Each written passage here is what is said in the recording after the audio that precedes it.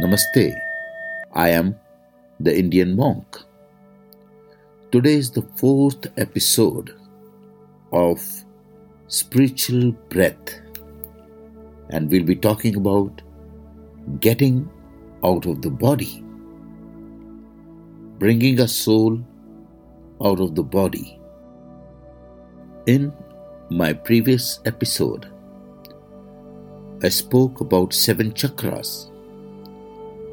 7 chakras are very much like 7 seals, which seal the human soul in the physical body.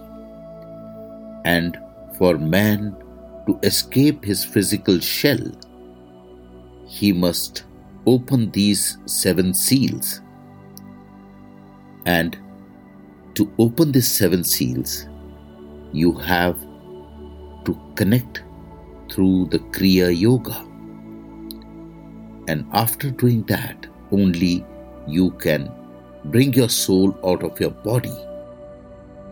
You use this technique to do astral traveling, to visit your Akashic records, to understand your life mission, or to align your mind, body, and soul. To understand the whole cosmic energy, you have to bring your soul out of your body. Let me tell you a story of a Nepali boy, Kabir. Kabir was very fascinated with Himalayan masters, the sages from India, how they can live for thousands and thousands of years, how they can energize their vibrations, frequencies, and walk in the fire or stay in minus degrees of snow.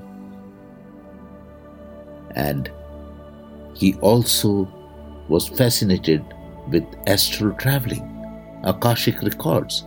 He wanted to experience it personally. He read all the books, including The Mystics and the Magicians of Tibet by Alexandra David Neal, and decided to learn the practice of astral traveling, which is a way of getting out of the physical body. He tried all the different ways of getting out of one's body that he could find a simple solution for astral traveling. But none of them worked properly, and Kabir decided to repeat a kind of inward mantra. Kabir woke up late one night and felt that he had sunk into the green sofa on which he slept. This cannot be true, he thought, and the next moment he found himself moving upward, soaring above the sofa, on which he saw his own body lying motionless under a blanket. Kabir flew up to the ceiling, looked down at his room in amazement, and then some power drew him effortlessly back into the body. Next morning, Kabir doubted whether he had really got out of his body, and his spectacle mind kept repeating that it was only a hallucination.